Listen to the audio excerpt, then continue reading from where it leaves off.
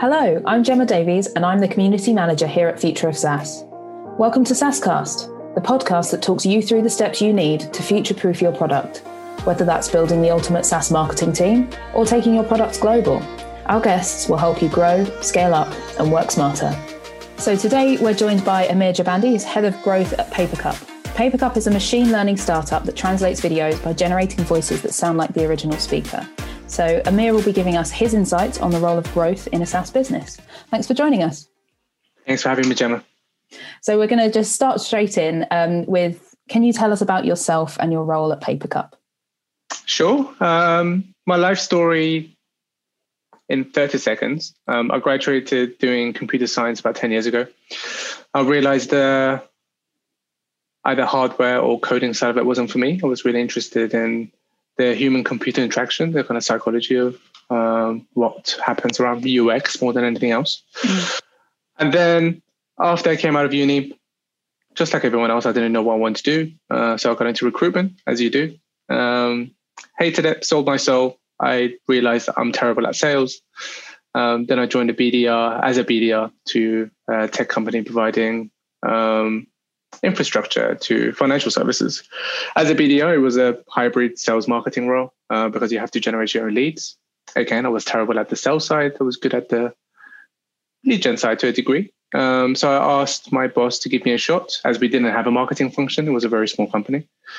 I did a trial. It worked out well. I was there for 3 years looking after the UK, then EMEA, then US, and that kind of set me off. And since then, fast forward into today, I've been predominantly working within B2B SaaS or tech, startup or scale-ups. And that's been my forte. Over time, it's fluctuated around a holistic kind of role to lead gen and growth positions. However, as we talk about today, I'm sure we'll delve into how wide spanning growth can be. So it's not just about lead gen. Yeah. And at Papercup, I joined, I believe it was in July last year. So relatively new, hasn't been a year yet. And here, because it's, again, such a young organization, I'll wear multiple hats. And my role is something of growth. We haven't decided what yet, either head of VP or wherever it may be, which includes segmentation, understanding our market, finding scalable ways to grow within them, and doubling down. And what the company does, in essence, you touched on it earlier, we've developed an AI that automates video translation by creating synthetic voices that sound like the original speaker.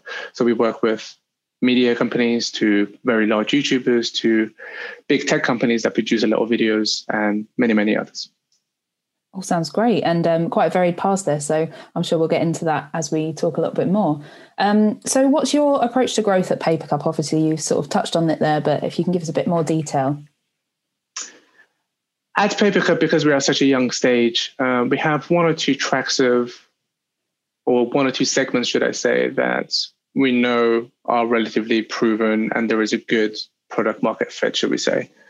However, we understand the world of video creation and content creation and the need to localize it is actually much bigger than where we've had success to date. So my approach to growth at Papercup so far has been working very closely with the rest of the teams, be it from my CEO to the product teams, to identify and map out different segments which we believe we can gain some traction in. We don't expect to have traction with all of them, but exploring them as quickly as possible in the most efficient way as possible, measuring success in the right way and seeing if it's something we want to double down on or not has been predominantly my approach so far. And on a tactical basis, it's always been two-pronged. One of them is these quicker experiments, trying to understand if we have traction within these segments. And the other prong has been building a kind of a scalable foundation, because no matter which segments we have success in today or in the future, there are certain things that we need to make sure that we have as our foundation. And that includes getting our branding going, or different types of communications, from our messaging, positioning for different segments, to creating a scalable content marketing function, and many other similar kind of processes that are necessities to any type of growth. So just having that two-pronged approach, loads of experiments and some of the more longer term things that we need to make sure we have. That absolutely makes sense. So sort of thinking about that, do you have you come across any mistakes or misconceptions that you think hold people back when they're trying to grow their business? I'm sure with a startup, you can come across lots of different ways that things can go wrong, and looking to improve and develop. Yeah, I think it just depends what stage of the company we're talking about for this specific topic. In smaller organizations, the mistakes or misconceptions usually are doing too many experiments, not necessarily being spread too thin, even though that is quite common, but just doing too many experiments and not tracking them properly, because that way you don't really identify where you're getting traction or growth from. And again, also not setting up some of those foundational stuff that we talked about. Again, just concentrating on short-term tactical wins is not necessarily going to make for a scalable growth strategy. So usually the mistakes are around that, especially young startups. They find success and they grow really quickly from, say, C to Series A, using some of those tactics. However, once it dries up and they potentially need to go up market, or slightly pivot, or end up maybe just having one or two very, very big cash cows, but they have an issue with scalability across multiple customers. They haven't built those foundations to actually grow and build on. And that's where they start to scramble, looking for new tactics that now works for their for that stage of growth. So just having the awareness that that's going to change, and just having those foundations built from an earlier stage, so you don't have to just place loads of different bets all the time, I think is the most common mistake I've witnessed or actually experienced myself being in those young startups. Yeah, absolutely. So sort of looking to the future, making sure that you're setting those foundations to grow with you makes sense. So you touched on it a little bit in the previous question. So how can you explain the importance of segmentation in creating growth strategies?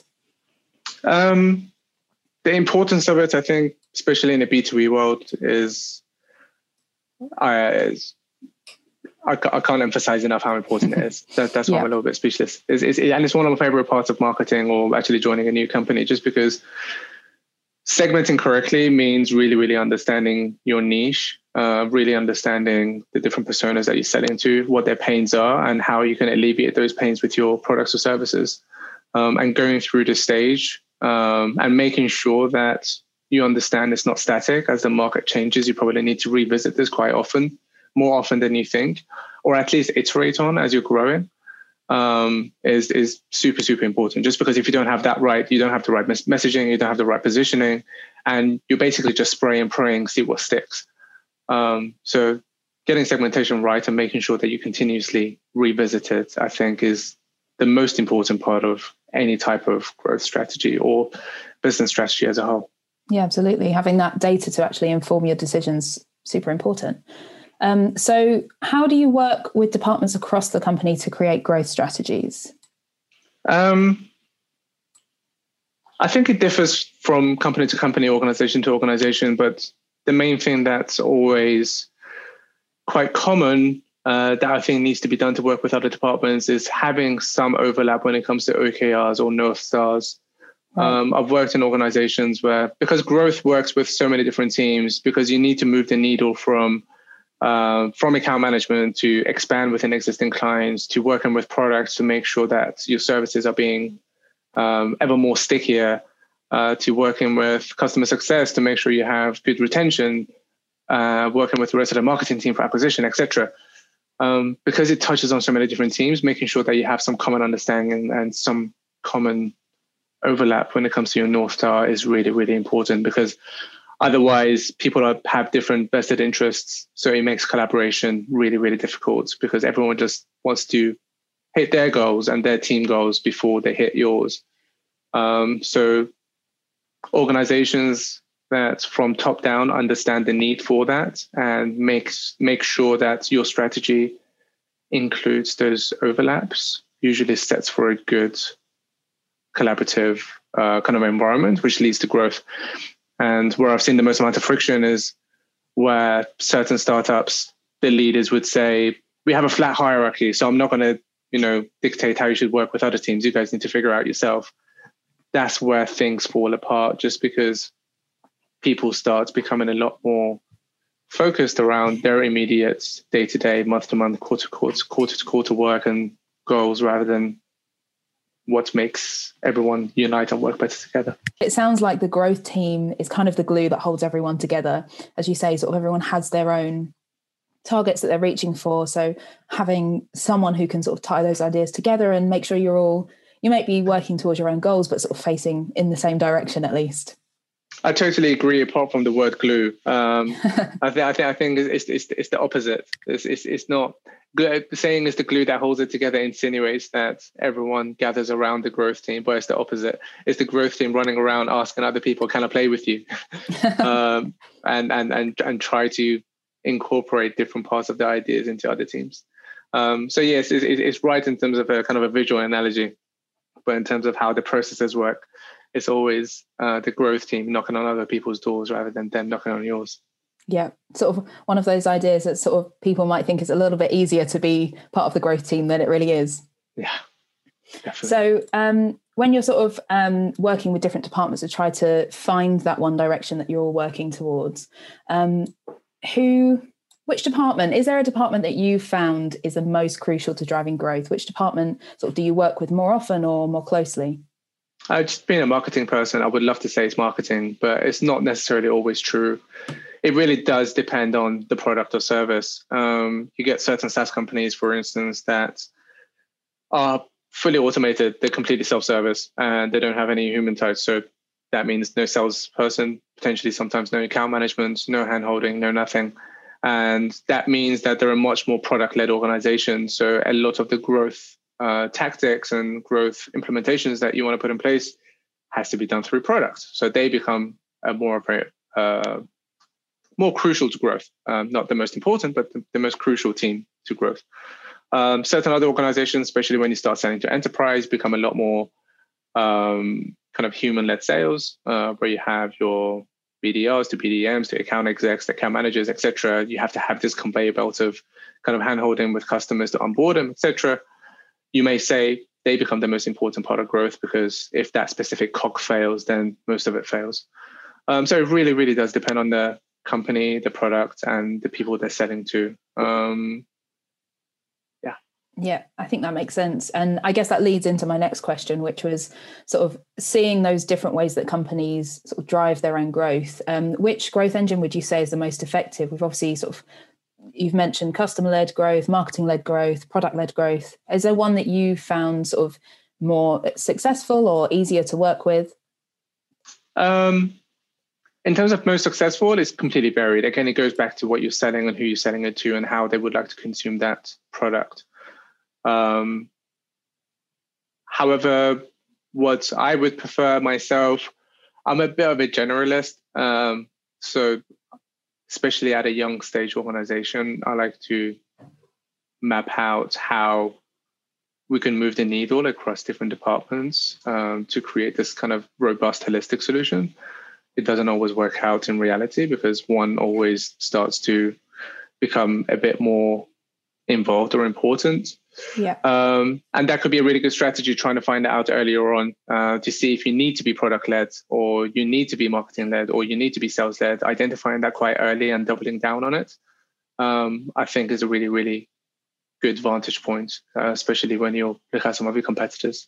And a lot of times, sometimes it might be, if you're in a very competitive landscape, finding an unorthodox way to actually provide your services could be something very interesting. Yeah. A very cheesy example, which I'm sure you've heard a million times, would be something like Blockbuster versus Netflix providing a similar service through a different mean. Thinking about it that way is quite interesting as well. Yeah, so sort of using that information to find your own niche, find the gap in the market. Definitely, yeah. Perfect. So what are some of the biggest problems that you faced in trying to increase growth? Obviously, you've touched on sort of mistakes and misconceptions, but I don't know if you can give us any examples that you've come across yourself. So many.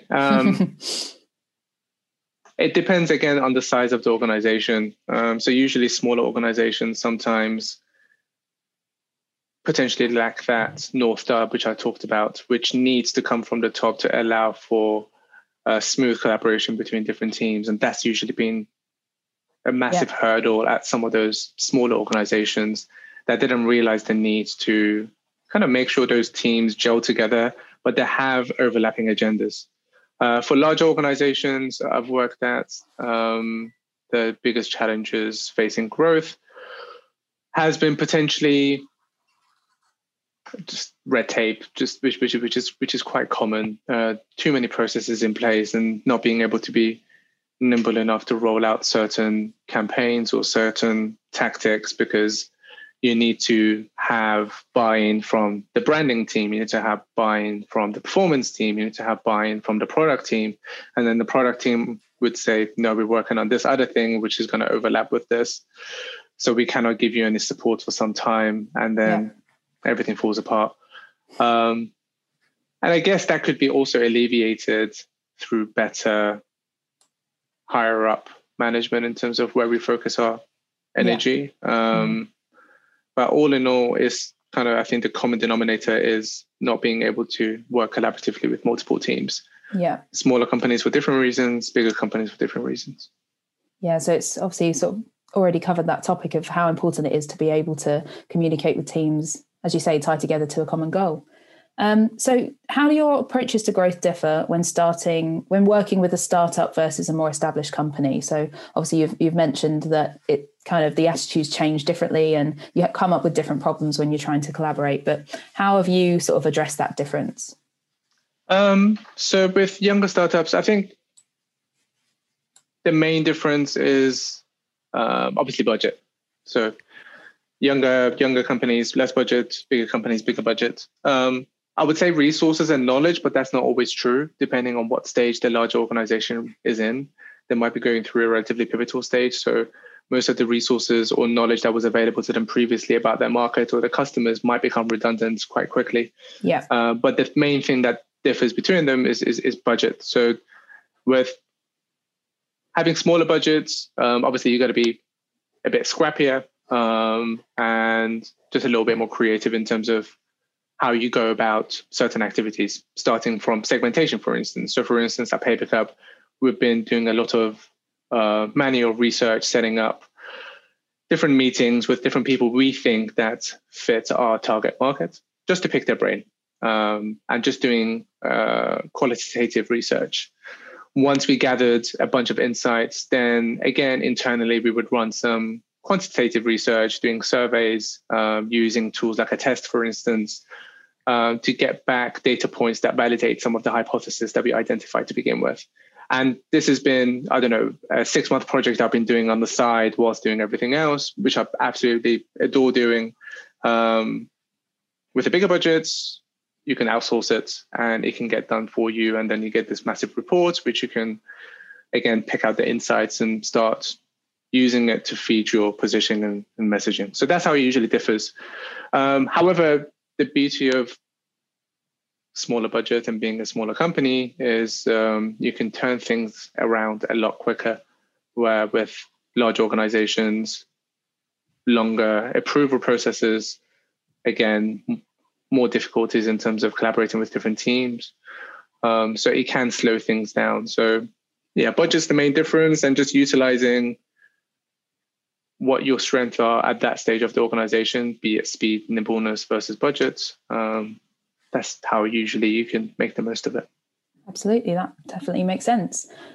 So you sort of mentioned a little bit there how to sort of measure your stage of growth and how to keep track of that. So what would you say are the best ways to measure growth in a SaaS business? Again, it's different horses for courses. I think more than anything else, what differs between different SaaS businesses is the stage they're at. So if it's a younger organization, then traction is really important to make sure you build that momentum. And number one, you identify your early adopters and make sure you get them on board and make them advocates. But then crossing the chasm to get into the mainstream, that's your main challenge. So you try to build as much momentum there. So when it comes to measuring your growth, initially you're just looking at uptake. Depending on your business model, you may be looking at revenue or customer adoption. before you start looking at profitability. Later stage at the business, especially if you have more institutional shareholders, you have to show some level of profitability or route to profitability. So the stuff that you start measuring becomes a little bit more stringent, and that's when you start looking at CAC and ROAS and all that kind of good stuff, just to make sure that any kind of spend that you have, any kind of expenditure, any kind of headcount is providing the right level of return, so your shareholders are happy. So it just really does depend what stage you're at and what kind of a SaaS business you really have.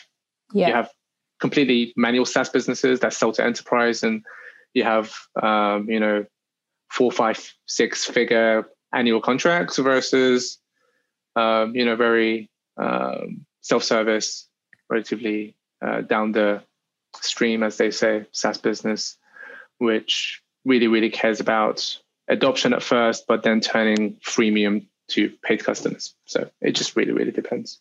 Yeah, that totally makes sense. And I'm going to take this point to subtly plug our previous event. So by the time this podcast comes out, Amir will also have spoken at the SaaS Metrics Summit. So if you want to hear a little bit more about that and hear him go into a bit more detail, you can catch that there on our website.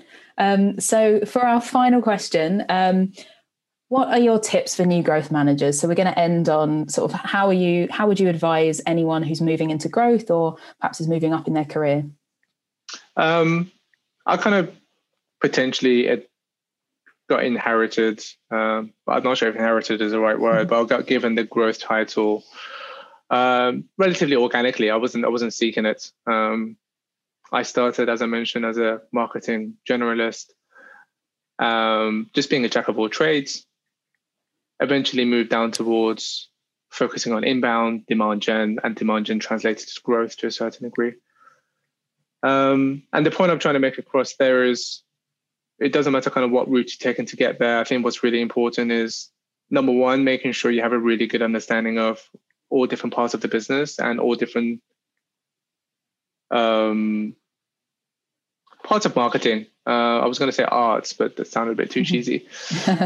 Going from branding to research to product marketing to performance marketing, because for anyone that's looking to move into a growth role, it's all about identifying what kind of levers you can pull and you can utilize to achieve growth. And growth could mean multiple different things depending on the company and the role itself. Usually growth is holistic, especially for me at Papercup anyway. So I'm working with some clients directly to help them grow, because by them growing, they'll help us grow. Yeah. But I'm also looking at acquisition, I'm looking at segmentation, I'm looking at multiple different areas which would ultimately lead to the company's growth. So having a really good finger on the pulse of different disciplines of marketing, different departments and how they function and what they care about is really, really important. Yeah. And all of this could be wrapped up into having a good understanding of business strategy. And that's something that I had missed before, because I kind of fell into marketing, and being a jack of all trades, I started to be experimental with loads of different areas of marketing and growth without realizing how they all fit together. Right. And then later on in the last few years, doing some additional education courses, reading, doing Mark Rissen's mini MBA, for instance, which I highly recommend, really allowed me to understand how all of these different tactics and disciplines can come together to form strategy.